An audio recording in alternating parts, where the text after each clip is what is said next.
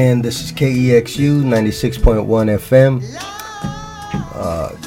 Listening to Free Aztlan. I'm JV here at Pole People's Revolutionary Radio.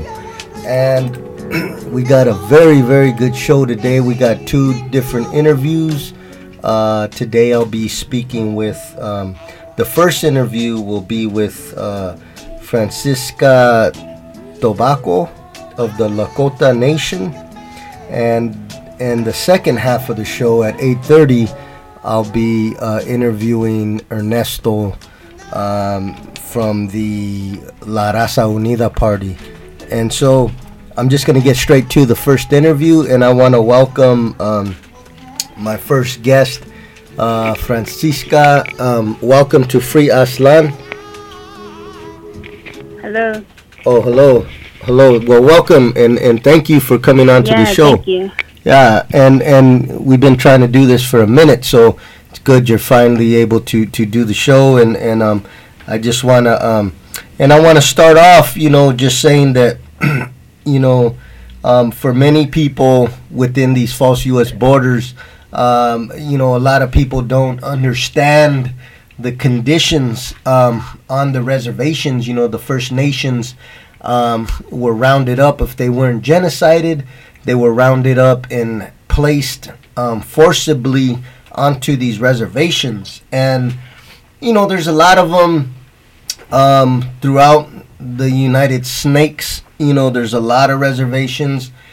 Some live a little different than others. But, a particular reservation, Pine Ridge, where you come from, Francisca, and this is a reservation with a long history of struggle, a long history of resistance, and the people, the Lakota Nation there, has endured a lot of hardships, and they continue to endure and struggle through these things. And so many people, not just within these false U.S. borders, but around the world, have high respect and high regard for the Lakota Nation because of everything that the people there have been through and continue to struggle with. So just for the listeners, let me just ask you the first question. How long have you lived on Pine Ridge Reservation? Well, I was born in Pine Ridge Reservation, and I lived here since I was 7 years old.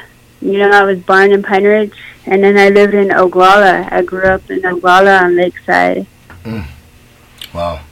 And that's, I don't want to, I don't want to, I don't want to throw your age out there, but it was some decades ago, right?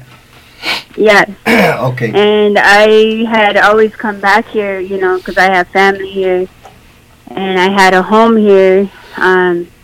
So I always come back here and visit, and I always remember, where I grew up and how I grew up. Yeah, and that's very important to always remember how you grew up and in the conditions that your people have been in. And I know that, we talked about it before where, it's easy to leave the reservation. It's as far as the pull, the lure to leave the res and to, maybe make more money outside the res and live a little better. But, when me and you talked before, you said that it was important to you to go back to the res and to raise your children there. Can you speak a little bit about that? Yeah.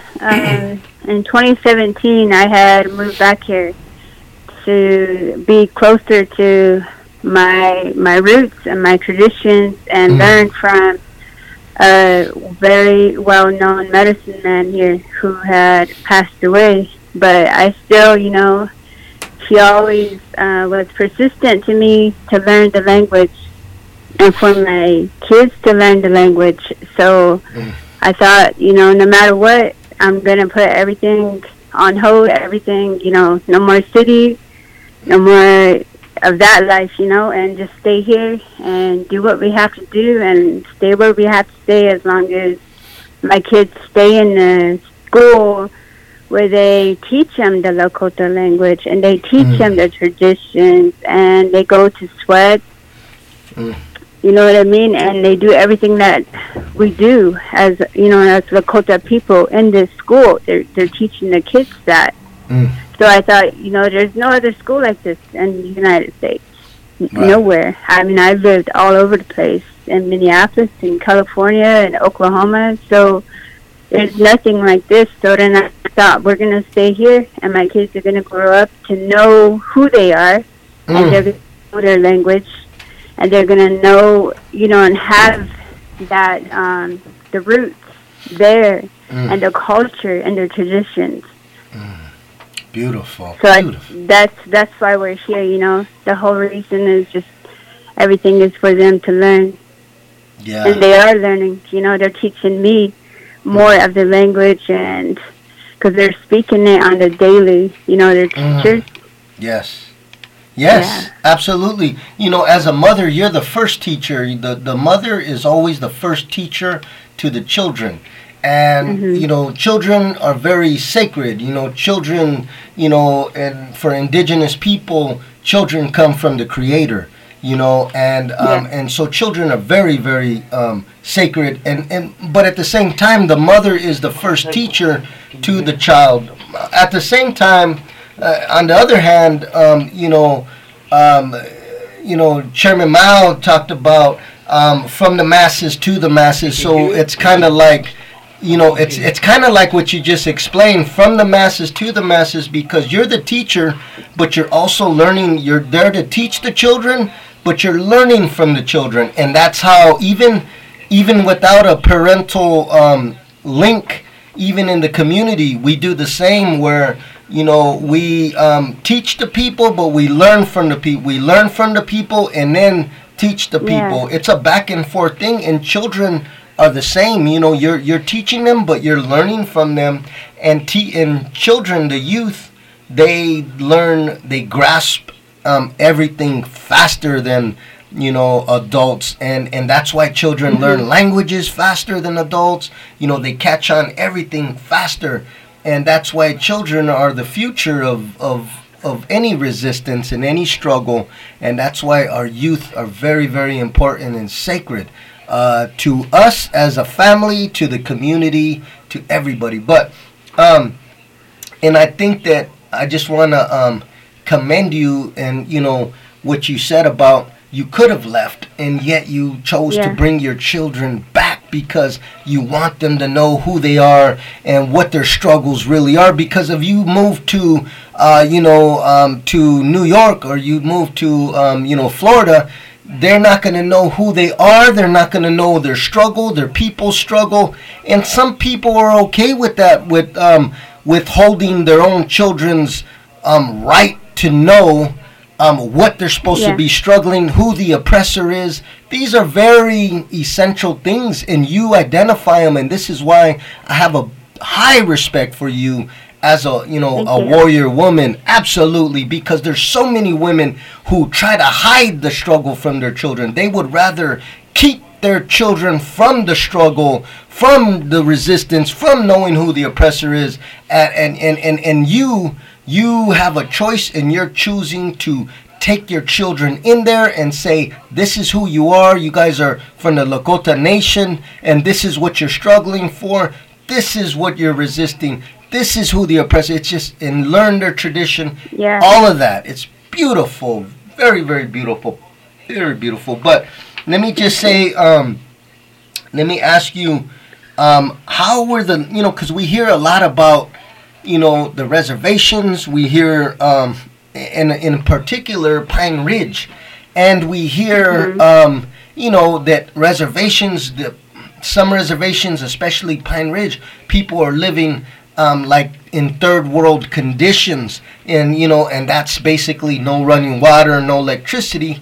And then other people will say, nah, they're not doing so bad there, or whatever. So let me hear it from you, somebody who was born on the Pine Ridge Reservation. Let me ask you, how were the conditions there growing up on Pine Ridge, the living conditions? Well, yeah, for me, whenever I was like little, like 5, 6, 7, like growing up like that, being that little, not knowing any better, I grew up with no electricity, and we didn't have, a stove, like we cooked outside. Wow. And we didn't have running water. We went down to the spring, which was probably like, I would say, a half mile away. But, wow. In my head, I'm thinking everybody lives like this. This is the world, Yeah. Everybody's getting water here. Everybody's cooking outside. And and we have like the kerosene lamps. So then I'm thinking this is just how it is.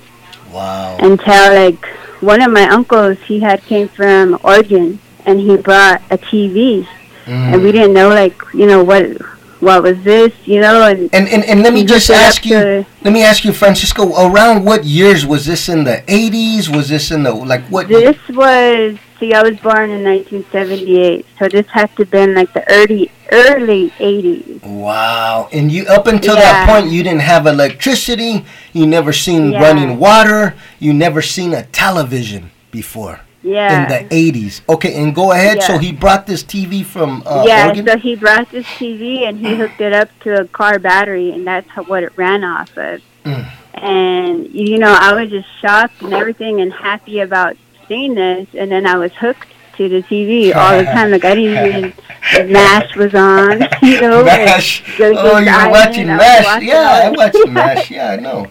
Yeah, like all these shows, and I'm just like, wow, like, where is this at? What world is this? Wow. But then, so then I went to a field trip in Rapid City, and that's when I seen everything, and seen the city lights, seen the lights and everything, and then I'm just like, didn't really understand, like, why are we living in that condition, and there's this.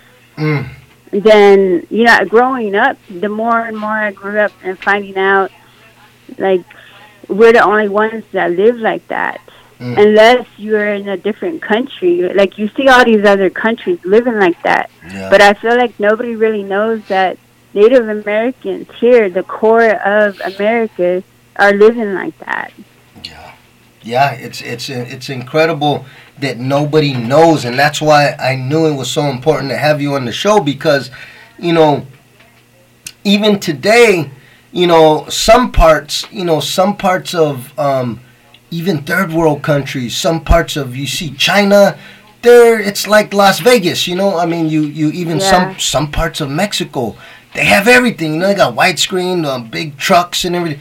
But there's other areas, but I'm saying even in the third world countries, there's areas where it's like Las Vegas. They have everything. They have more than we have. They have more than I have, so, but here in the first world, the richest country, the most parasitic nation on the planet, here in the United Snakes, you have areas where people up until the 1980s did not have, they didn't even know what a TV was. And that points to the contradictions and the national oppression that the First Nations endure under America. And it's, it's just, and nobody talks about it. It's not on the news. I'm sure a lot of my listeners are listening for the first time, not even knowing that in the 1980s, there was people that never seen a TV in their life on the reservation. There's many people don't know, because the corporate news and all the media arms of the state of the United Snakes, they don't promote, they don't publicize that. That's their dirty little secret. They keep it, out of anybody's, perception. And so it's important that we get this story out. And the only reason that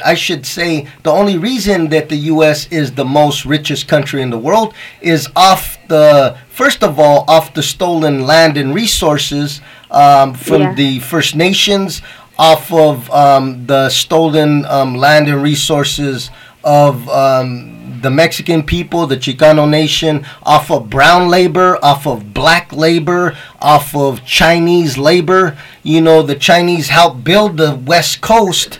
You know, the Chicano nation helped build the Southwest, what's called the Southwest. The black nation helped build the South and beyond through slavery. So in the First Nations, you know, they just stole the resources and the land of the First Nations. So that's the only reason why the U.S. is the richest country in the world, because of the thievery, genocide, and exploitation of labor from the oppressed nation's people. That's the only reason. And so, you know, if we commit crimes, we could obtain a lot of things. You know, if I walk out the door and I go commit some crimes, I could come up on a lot of stuff. You know, I could have my pockets full of money if I'm going to go out there and do some dirt. But that's the thing, is it's looked down upon and it's promoted in the media. Every time, you know, First Nations, a brown, black person commit anything. And yet the foundations of this country, these false U.S. borders, are founded on the highest crimes against the people. You know, we're talking genocide, land theft. I mean, and so it's just, these are things that are not taught to us in the schools or in the news. And this is why it's important to come on these radio shows and to educate the people on what's not being told. But let me get to the next question. So is there jobs on the res? Because we hear a lot of unemployment. I mean, you're there, you were born there. What are the jobs like? Is there a lot of jobs, or? Yeah, since I've lived here in 2017, living here on the reservation, I haven't, like, for a whole year, I could not find work at all. And then I just came up on this job by word of mouth. Somebody told me this job was about to be open. You know, otherwise I wouldn't know. You know, they don't promote jobs. It's mainly like if they know somebody that knows somebody, that person's going to get the job. Yeah. So it's just like it's really hard to find work here. And besides that, like even whenever I did find work, they don't pay like in the cities. Like they don't, like the city's minimum wage doesn't really pertain to us because I get paid like the minimum. I don't even know if it's minimum wage. Like it's $7.25. So wow, $7.25. I mean, you know, in California, $7.25 was the minimum wage, probably like in 1980 or something. I don't know, but that's just, so they have the reservation, the First Nations living. Okay, let me ask you this too before I go to the next question. Is there running water on Pine Ridge right now, or electricity? Does everybody have it, or are there still people without it? There is still people without it. I mean, we have electricity and we have water, but there is some people that are still living without water, and they're homeless. Even here on the reservations, there's a lot of homeless teens. And then kids, they get taken away into foster care. In Rapid City right now, they're dealing with kids getting taken away. They're protesting on it because the DHS office in Rapid City is just, like, for years and years, they've been just taking kids away for any little tiny reason that they can, and they don't give them back to Native American kids. They keep them, and they adopt them out. Yeah, and they've been doing that they've been doing that since 1492. That's a common practice of the oppressor nation, to take the children of the oppressed. And you know what they're doing to them now is they take the children of the First Nations and they give them to sterile white women, you know, and that's the majority of people that are getting these First Nations children. So that's been going on forever. You know, they take them from us and they give them to white people. That's what they do. So that's something that you know, it's, and they talk about child human trafficking. That's child human trafficking on the First Nations. But you were telling me that there was a situation where there was no water. You didn't have water for 17 days? Yeah, that was last year in April. We actually, there was a man that came, and it was like 9 o'clock at night. He came and he told me, can you please like fill up all your jugs, fill up anything that you can because the water line is going to be getting shut off. And I said, for how long? And he said, I'm not sure. And I just start filling up everything, thinking, okay, this is only going to be a day or so, you know, and they're going to fix it tomorrow. But tomorrow came into another day. The next thing, the third day comes. Like, nobody's answering the phones when I'm calling the tribal office to find out what's going on. Next thing, there's a National Guard water truck here. And everybody's going down there with their jugs, filling up the water. And they were here for 2 days. Then they left. They said, well, it seems like you're getting your water turned on, so that's why we're leaving. And I thought, oh, good. You know, it was like the 5th day. And then they left, and the water didn't come on. So it was like another 3 days. And I didn't have a vehicle, so I couldn't just easily drive to town, get some water, you know? Yeah. And I'm sitting here like, what am I going to do? How am I going to get water? I know there's like other people down here too that didn't have a car and they have kids. Like they had 5 kids. The other family had 5 grandkids. Wow. So then I was like, I'm going to call the news and see what's going on. Like, can they help us with some resources? Yeah. So then I talked to the news lady. They had no idea that we didn't have water. Yeah. They knew that there was a blizzard going on and that people needed, you know, blankets and stuff. Right. And as of that, but they didn't know we didn't have water. So she came down. She's like, "Can I do an interview with you?" And we did that. And it was total up to 12 days without water. Wow. But luckily days. that I went on the news because then that got the word out to the people in the cities, to the people in the surrounding areas. Wow. So they started bringing water in, and there was pallets and pallets of water. So you stood up for your people, Francisca. Yes. You, not a man, and not to talk bad about down on anyone else, but it just speaks again to your character that you are a leader. This is what a leader does. A leader doesn't, hide in the back, hide in the corner and not want to say nothing because, well, if I say something, it's going to rock the boat and then everybody's going to be mad at me. A leader goes to the forefront, says this is what's wrong, this is what happened, this is what needs to be done. You're a leader, you're a warrior, you're a real warrior woman. Not these weekend warrior women that, on Saturday they want to be warriors. You are a warrior woman. You stood up to the military, to everybody, to the state. You got to the news, said our people needs water. And you were a leader. And if it wasn't for you, who knows how long your people would have went. But But we are getting short on time, and I wanted to ask this other question. When you were growing up, did you grow up knowing about Leonard Peltier, and what were you told about him? Because Leonard Peltier is, he's a hero for the people, and he is from, he is Lakota, and, he was there at one time on Pine Ridge. So did you grow up hearing about him, and what were you told about him? Well, my mom, she's the one that schooled me on Leonard Peltier. I love your mom already. I love her. Yeah. Shout out to my mom, Henrietta Nelson. Yeah.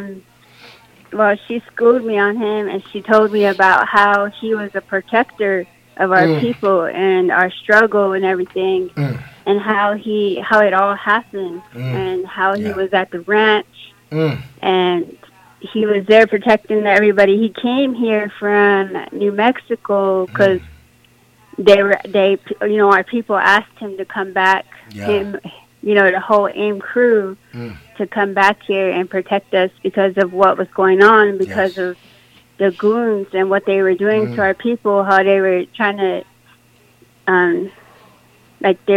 basically killing people. And he came here to the ranch to protect everybody, and whenever all of that was going on, if you watched the incident of Oglala, it was more like a setup to him. Absolutely it was. Because of course he's not going to tell, because Yeah. he's not going to tell what really happened. And it was a setup because he went down for our people, and he's still there. Still there. But then it was a setup because what really was going on behind the scenes was they were taking more land for uranium. Oh. So they had to distract it, and they planned the shootout, which they didn't know that they didn't plan the shootout for 2 guys to die. Right. They planned it to take aim down and to distract the news. Like, oh, look what, the Native Americans are doing, put this on the news. So really, they were over here taking the land more. Right. Yeah, and they do that all around the world now. So now people are starting to know that tactic of what they do. But yeah, Leonard Peltier is a hero. He was absolutely set up, and he did not kill them 2 pigs. That was not him, and he was a hero. He is a hero, stood up for the Lakota people, and he continues to stand up for all oppressed people, and he remains a political prisoner, they need to let Leonard Peltier out. They need to let him go free, and let all of our political prisoners free. But let me ask you one last question. And I wish I could just have you on here for 2-3 hours, Francisca, but I'm going to have you back because we need this. We need this truth. We need a leader, strong leader's voice from Pine Ridge, from the Lakota, and I believe that you are a very strong voice. But let me just ask you, what do you know? Let me just ask you, what do you think the future is of the? What do you hope for in the future for the Lakota Nation? I hope that, for mainly for our kids and our next generation coming up, I want them to be educated. I want them to stay in school, go to college, and I want them to learn their language and learn their roots, because then without that, I feel like once you go out there in the real world, like you're not going to know who you are. And if you don't know who you are, you're going to be out there lost and easily be played, you know what I mean? Yes. So I feel like I want our Lakota people and mainly our kids to grow up knowing our traditions and hold on to that, because, that is everything. And mainly like our landowners to keep your land and hold on to your land and don't sell it, you know, because this is all we have. Yes. Yeah, absolutely. And I would agree. And if they continue to know who they are, that's the key to liberation. When you know your real history and your real struggles, that's when you're going to be free. And I hope for liberation, national liberation for the Lakota Nation. And I just want you to know that the Chicano Nation and Aztlán stand in unity with the Lakota Nation and all oppressed peoples in these false U.S. borders. And one day we will be free from the United Snakes. We will obtain national liberation. I want to thank you for your work, for being a leader within the Lakota Nation, for being a strong warrior woman, a real warrior woman, and for raising your baby warriors to know who they are, who the oppressor is, and what the struggle is about. Thank you very much, Francisca, and please tell your mother that I send my love and a clenched fist to her on behalf of the Chicano Nation. Okay, thank you. Wofila. Thank you. Pledge allegiance to the land of the sacred We're going states to take of a short Aztlán, break and to the people of this nation, minutes. under the Creator for which we stand, one raza with liberation for every woman and every man. Equal opportunity, where children are the future, and they deserve to understand. In political philosophy, the right of revolution is the right and the duty of the people of a nation. In political philosophy, the right of revolution is the right and the duty of the people of a nation. In political philosophy, the right of revolution is the right and the duty of the people of a nation. To overthrow a government that acts against their common interests and threatens the safety of the people. In political philosophy, the right of revolution is the right and the duty of the people of a nation. To overthrow a government government that acts against their common interests and threatens the safety of the people without cause. Call me an outlaw. I've been in and out the system since juvenile hall. They got us all marginalized and categorized. Horizontal crime, that's what got me colonized. Time to uprise. Start a demonstration, decolonization. Free my people in them concentration cages. 2020 vision, for real. Come see the movement. Hello? Hey, Ernesto. Hey, brother. Yeah, I'll be bringing you on in just a few minutes. Okay. I'm a soldier and a warrior. Now give us back our land. You don't want to go to war with us. In political philosophy, the right of revolution is the right and the duty of the people of a nation. In political philosophy, the right of revolution is the right and the duty of the people of a nation. In political philosophy, the right of revolution is the right and the duty of the people of a nation. To overthrow a government that acts against their common interests and threatens the safety of the people. In political philosophy, the right of revolution is the right and the duty of the people of a nation. To overthrow a government that acts against their common interests and threatens the safety of the people without cause. Call me an outlaw or a rebel, where the government's the biggest gang of all, doing fly-by shootings when the drone passes by, invading our privacy, satellite eye in the sky, World Wide Web trying to catch me, internet ways to collect as much information that they can get. It's like a knock us all down, decreasing the population, genocide attempt to extinct our civilization. 2020 vision is for real, they have me blinded. Now that I can see, there is no reason I can't find it. My mission has a purpose, I'm just here to bring the message. Time to overthrow this government, oh what a blessing. Right, a revolution, we the people of this nation. I slide free, independent, here's my declaration.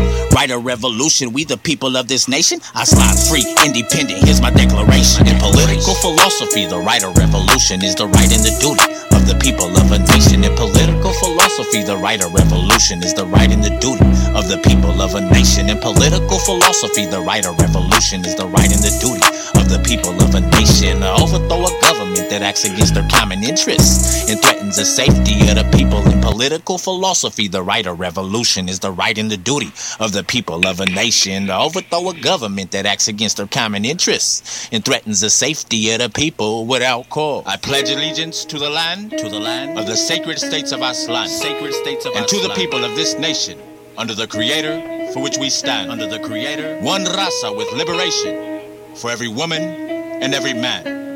Equal opportunity, we're children of the future, and they deserve to understand, And this is KEXU 96.1 FM. You're listening to Free Aslan. I'm JV, and you just heard some music by G7, and that was a song called Aslan Native. And that brother is on fire right there. He got the revolutionary hip-hop, revolutionary rap. And, and he's, his rap's talking about national liberation, and this is very hard to get rappers to talk about, things that we need, not just things that, this is a very talented brother, and he's part of the Free Aslan crew here at the radio station, and you will be hearing more of his music in the future. But let me get to this interview. I want to welcome Ernesto from the La Raza Unida Party. Ernesto, welcome to Free Aslan. Saludos, Raza. Welcome. Gracias for having me on. Oh yeah, absolutely. And I had you on when we were starting the Free Aslan show, but now we got you on here, and also so I just wanted to I wanted to get right to it, and I wanted to talk just for the listeners' sake, if you could talk a little bit about La Raza Unida Party, what it is, what it stands for. Definitely. Well, La Raza Unida Party is an organization that it's like many of our historical, Chicano organizations or events, is coming to its 50th year in another year itself. La Raza Unida Party basically was started as an effort by Chicanos, Chicanas, Raza throughout Aztlán, throughout the Southwest mainly, to have a political party that stood for our interests. At the beginning, like many other things, like many other organizations or trends in the movimiento, there was no direct ideology. There was nothing really to follow. There was a sense of Chicanismo, a sense of nationalism, but it was very open, and the Partido, La Raza Unida itself didn't, establish its actual ideological beliefs. So they worked on a lot of, reform type, things, a lot of stuff that was very beneficial to the Raza. Anyhow, starting, lunch programs as well, starting clinics, escuelitas, obviously, trying to get people to register to vote and to register under La Raza Unida. And this, what became a big threat to the established two-party dictatorship, and they in turn, began counter-organizing, and, that's how you started getting a lot of the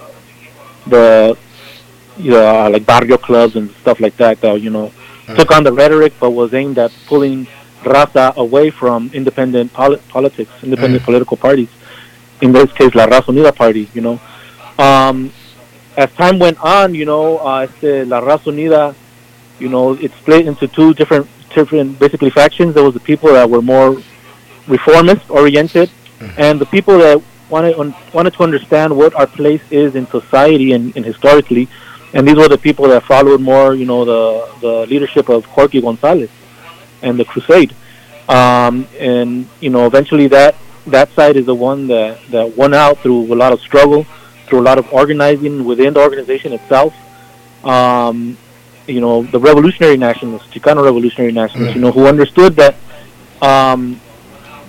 the problems that affect the Raza, then and today, don't come from, because we haven't voted or been registered, or this time we're going to get it right, or etc.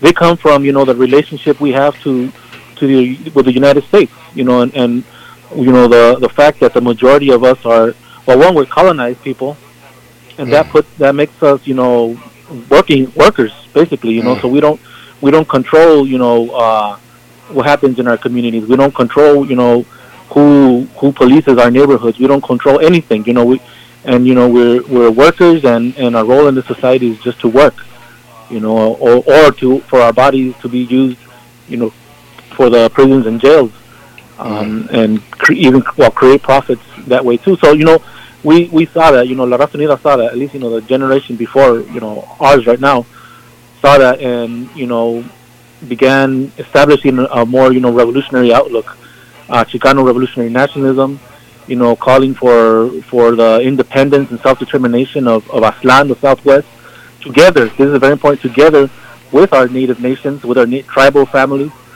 So that part went out. It's been active. A lot of people were taught we're taught basically that the Chicano movement and the movement in general ended in the mid-70s or earlier, but it didn't. The movement kept organizing. People kept joining the La Raza Unida or other organizations out there. Fights continued, and La Raza Unida has been active since then.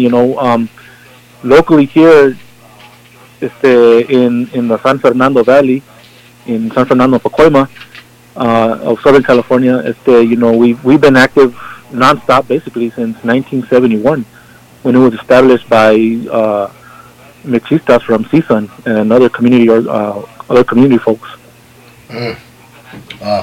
So good history, long history of organizing. Basically, in a nutshell, organizing the Raza in order to gain, certain advances in our community, right? In many different ways, and I would agree that so many people, they the propaganda, U.S. propaganda, goes that the Chicano movement is over.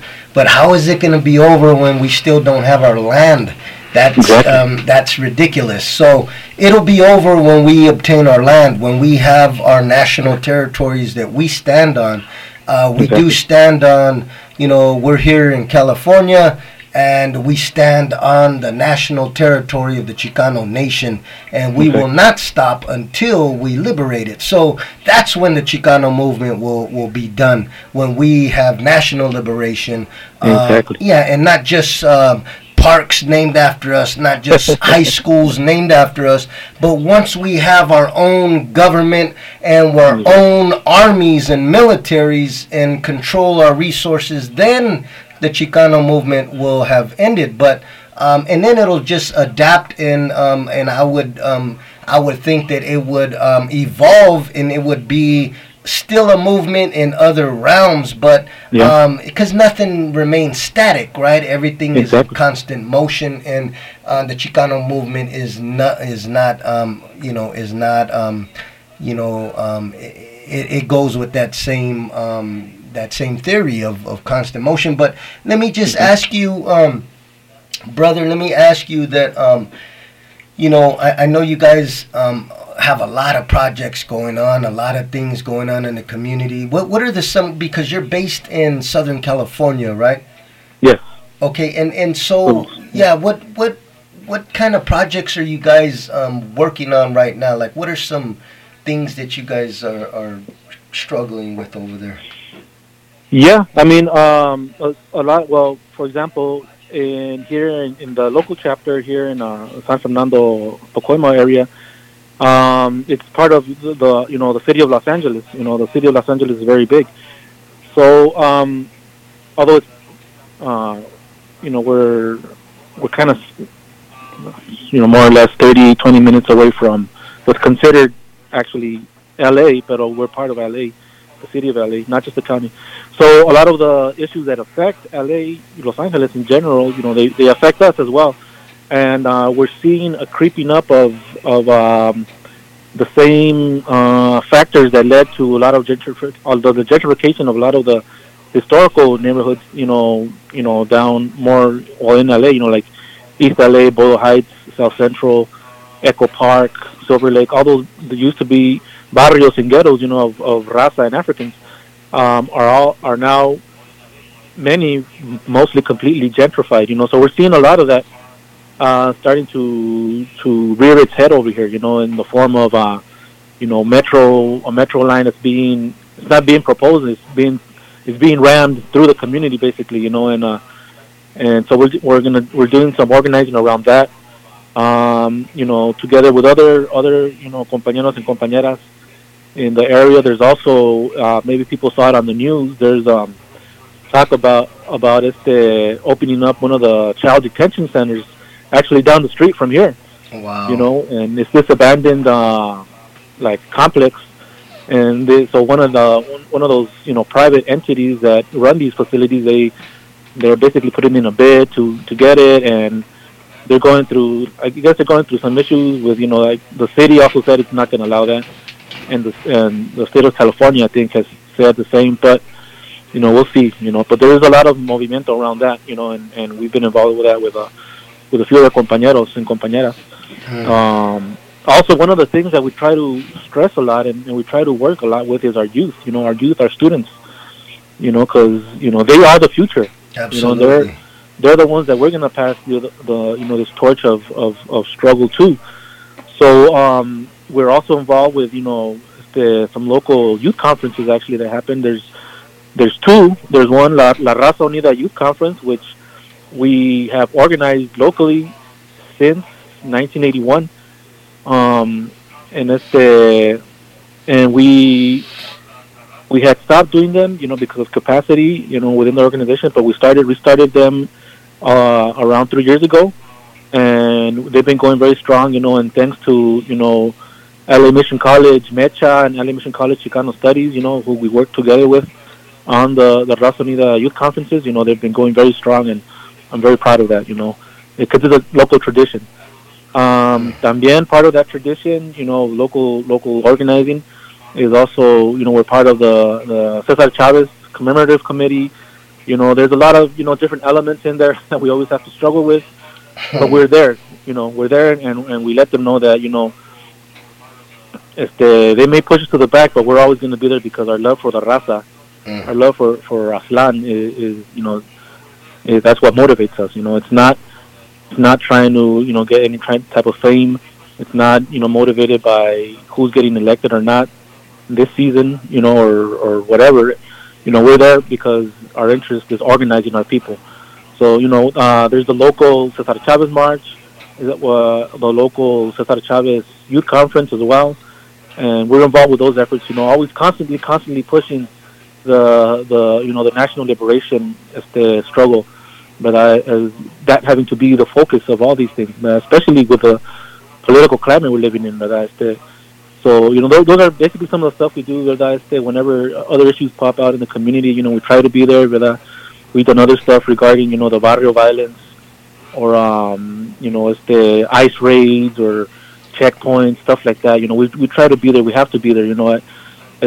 Whenever something affects the raza, we always have to be there to show them that these aren't isolated incidents, and just like they're not isolated incidents, they're incidents that must be organized and struggled against. Because it's something that affects us in general. The fact that we live in a colonial state that for other words has been fascistic to us from the beginning. A lot of people nowadays, the term fascist or fascism became trendy, and if you notice, a lot of it was just talking about what raza and other colonized people already go through. We already live in a police state. So a lot of that stuff, is what we try to organize around. These community issues that are affecting us every day, ¿verdad? También, in the winter months, we just had, another successful event. We have, it's called Fiesta en el Barrio, which we started in 1995 when a local factory here that, was a union factory. They used to manufacture pipes and, stuff like that, faucets. Prime Sister, it moved to Mexicali, because of NAFTA. NAFTA was, signed by Clinton in the Democrats, ¿verdad? And so it increased poverty in Mexico. And at the same time, it increased poverty here locally. And just for the interest of the same capitalists and imperialists, ¿verdad? So when that happened, a lot of the workers started going on strike, started organizing, and we joined them. And in the winter months, a lot of them began losing their homes, and and didn't have food, stuff like that, ¿verdad? So back then we were very young, obviously a lot younger than now. Pero we organized our peers. There was a mecha. We left mecha. We started La Raza Estudiantil, and we organized food drives. We joined them in marches. We because for a lot of us though, that was where our families, our neighbors or someone that we knew. So we've been doing that every year since then. Where we, not only, do we, like give toys to kids, stuff like that. That's not our purpose. Our purpose. We do that. Obviously, we also give like educational materials, but at the same time, we talk to the parents that show up, about being part of the movimiento. What is the movimiento? What is La Raza Unida? Why is it important to be organized? And raising consciousness, because that's something we always try to do. In everything that we get involved with, ¿verdad? One of our main tasks is to raise consciousness. Raise that national and class consciousness of the workers of the raza. So that's one day that we do that. And I'm very proud of the compañeras and compañeros that have helped to keep that going. But since then, beautiful. A lot of work, a lot of organizing, and a lot of learning. I know you to do all of that type of work and organizing. You're learning every single day, every minute, because there's always new obstacles and new struggles, and you just learn and learn. But I wanna, because we're getting short on time, but I wanted to talk a little bit about, we got something coming up. We have the Chicano Moratorium, the 50th anniversary, and this is a significant event for the Chicano nation. This is probably the largest, or it was the largest action, Chicano action in history, where over 10,000 Chicano people rose up against U.S. imperialism, and that was a revolutionary. In my opinion, it was a revolutionary nationalist event. Even if some of the participants didn't know it, but anytime you stand up against U.S. imperialism for your nation, that's a very positive thing, and so that was a very positive action of but for the listeners, can you give us a brief history on the Chicano moratorium, why it was started, why it happened, and then and maybe bring us up to date on the next one coming up? Yes, definitely. The Chicano moratorium, that was a culmination. There have been several other moratoriums before and even after, ¿verdad? Immediately of the 71. Again, the theme basically was, as we know, the 70s, in 1970, 68, all that time, it's the U.S. war against Vietnam, the U.S. invasion of Vietnam, and that helped. I mean, as sad, but because the cost of it, so many people, Vietnamese people and Chicanos and other people dying, but it made Raza, in particular, in this case, Raza, Chicanos, Mexicanos realize, why am I going over there? What's the purpose? Is here at home, one, I'm being told this is not my home when it is my home. Two, the rampant police abuse, murder, the migra, as well. It's been active, ripping apart families from then since then. The court systems, the horrible education that Chicanos had to go through, if you could even call it that, indoctrination, ¿verdad? Poverty, ¿verdad? And blatant racism, ¿verdad? And so it made a lot of Chicanos realize, here I am, basically stooped over in some field picking, tomatoes or something, ¿verdad? And these people telling me that I have to go fight over there are telling me my enemy is this other man or woman, ¿verdad? That's also stooped over picking rice or some other fruit or vegetable in fields in their nation, in their country, ¿verdad? So it made it very clear, ¿verdad? It made it very clear, what is going on here, ¿verdad? So on August 29th, 1970, it was actually 30,000, Chicanos from Amalober, Aztlán, but the very beautiful thing is, Raza from there, from Islos, ¿verdad? And from Los Angeles in general, came, families, and there was even like a couple that joined the marcha right after getting married. They walked out of the church and they went the whole group. Hell yeah, I love that. Yeah, veterans, Chicano veterans, youth, the barrios came out, and there was a peaceful demonstration, ¿verdad? And they get to the park. They marched. Well, they started at this park called Atlantic Park. They marched down Whittier, mainly Whittier, and they ended at a park that's also on Whittier.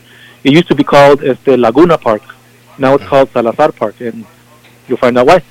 So they get there, right? They're having the festivities with speakers and dancers, música, all that. And there's an altercation across the street at a liquor store. So the sheriffs use that as an excuse to just, go wild into the crowd. And they started beating people. They started shooting tear gas canisters. People were, because again, this was regular people. I mean, there was activists, but it was regular people, regular families that came out with children and abuelitos, abuelitas. Everybody came out. So they're running in terror, because they're being shot at. Some of them ran into like the restrooms of the park, and the police literally seeing that they shot tear gas canisters into the restrooms, knowing that there were kids and women in there. They chased people down, they beat them. So they're at the park. Two young men, Lynn Ward and Angel Diaz, that were both Brown Berets, and basically they died in combat. They died defending the Raza. Martyrs. One of them, I think the sheriffs, they shot a tear gas canister to a trash can or trash bin that was right next to him, and when it exploded, the shrapnel murdered the the young man, who was just defending his community. Another one, I think it was a similar story. Like they beat him, and he got up. When he got up, I think somehow he got shot. So that was the end of him. So these young men died in combat, and I think they should be recognized for what they did. Right? They died defending their raza. They died giving the most they could. Anybody could. But they've been erased from our memories. Yeah. Another man that died that day, he was down the street. There used to be a bar there called the Silver Dollar. He went in there to escape the heat because it's August and it gets very hot here. Gets very hot in Aztlán in general during the summer. Yeah. So he went there with his crew. He was actually Ruben Salazar. He was the director for Channel 34 KMEX, and he was a journalist for the LA Times. He was actually probably the only one at that point that Chicano himself. He would report on Chicanos. He would talk about Chicanos, which was something that not even now you would think mainstream news would report on. So and he was being followed actually by the FBI and the police. No surprise. No surprise. Yeah. On that day, they they surrounded the bar, and first they told everyone they had to come out, and then they told them you can't come out, you have to stay in. Some people, I believe, did get out though, but this is what they did. One of the sheriffs, I believe his name was Terry Brunson or something, he actually pointed a tear gas canister directly into the bar to where Salazar was sitting, and he shot him right in the temple. And this 1 foot or 12-inch missile murdered the compañero. So what that did, from what I've not only from what I've read but from what I know, I had family that was there, other compañeros in the partido or different organizations that were there.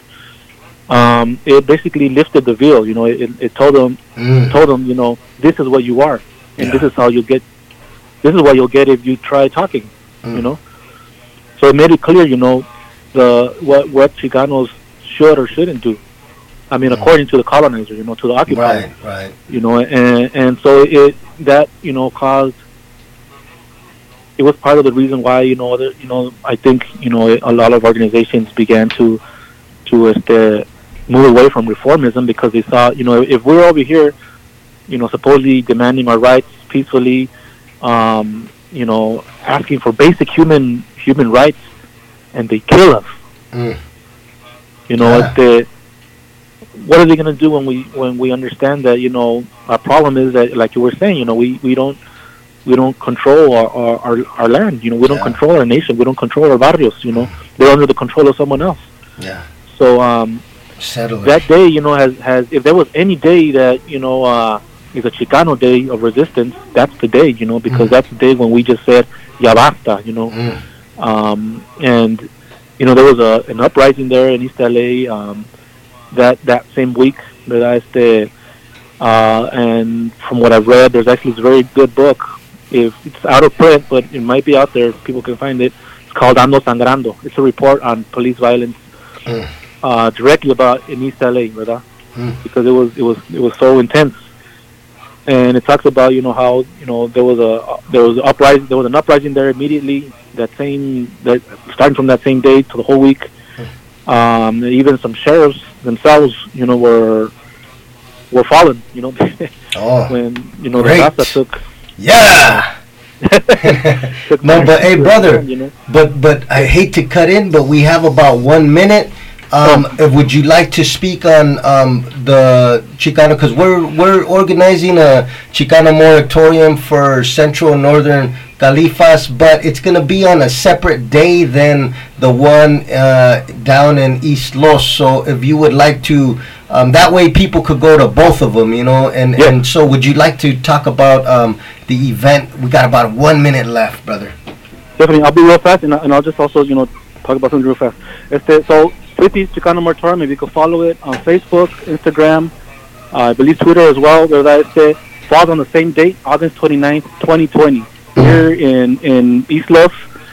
Khalifa Aslan, ¿verdad? We're organizing the next demonstration. 50 years since the original Chicano moratorium. We're still fighting for national liberation, ¿verdad? So shout out to the moratorium committee. También, ¿verdad? Something that I'm really proud of working on with other compañeros and with other compañeras y compañeros is Telejaguar, which we just started, ¿verdad?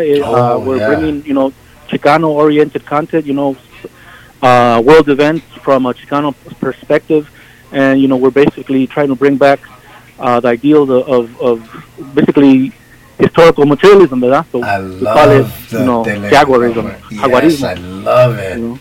Yeah, so, beautiful. I'm very proud to be working on all these projects with the different compañeras and compañeros, ¿verdad? And this year is coming about, and it's being a very productive year. And hopefully we could turn back the tide on a lot of the stuff that's been put there to dismantle the little that we've been able to gain, ¿verdad? So, absolutely. So aquí estamos, ¿verdad? If people, can follow, ¿verdad? 50th Chicano Moratorium, Facebook, and Telejaguar, and, La Raza Unida also, we're on social media. Perfect. Okay, brother, we ran out of time, but I want to thank you once again for coming on and representing Aslan, how you do it very well, and for all of your work, your organizing work, and your tireless work, the work you don't get paid for, but you get paid in other ways by seeing the movement and the people continue to advance their consciousness and to continue with the struggle. I want to thank you, brother, for not only being on the show, also for your service for the Chicano nation, my brother. Thank you, brother. Thank you as well. Thank you for your efforts. Thank you, everyone there at Poor People's Radio, brother. We need more outlets like this. We need our own media, ¿verdad? So thank you, compañeros, compañeras, ¿verdad? And saludos from Pacoima, Khalifa Aslan, Tatavia. Igualmente, we send ours as well. And that's today's show. And this is KEXU 96.1 FM. People's Revolutionary Radio. This is Free Aslan. I'm JV, and I will see you next week. Yeah.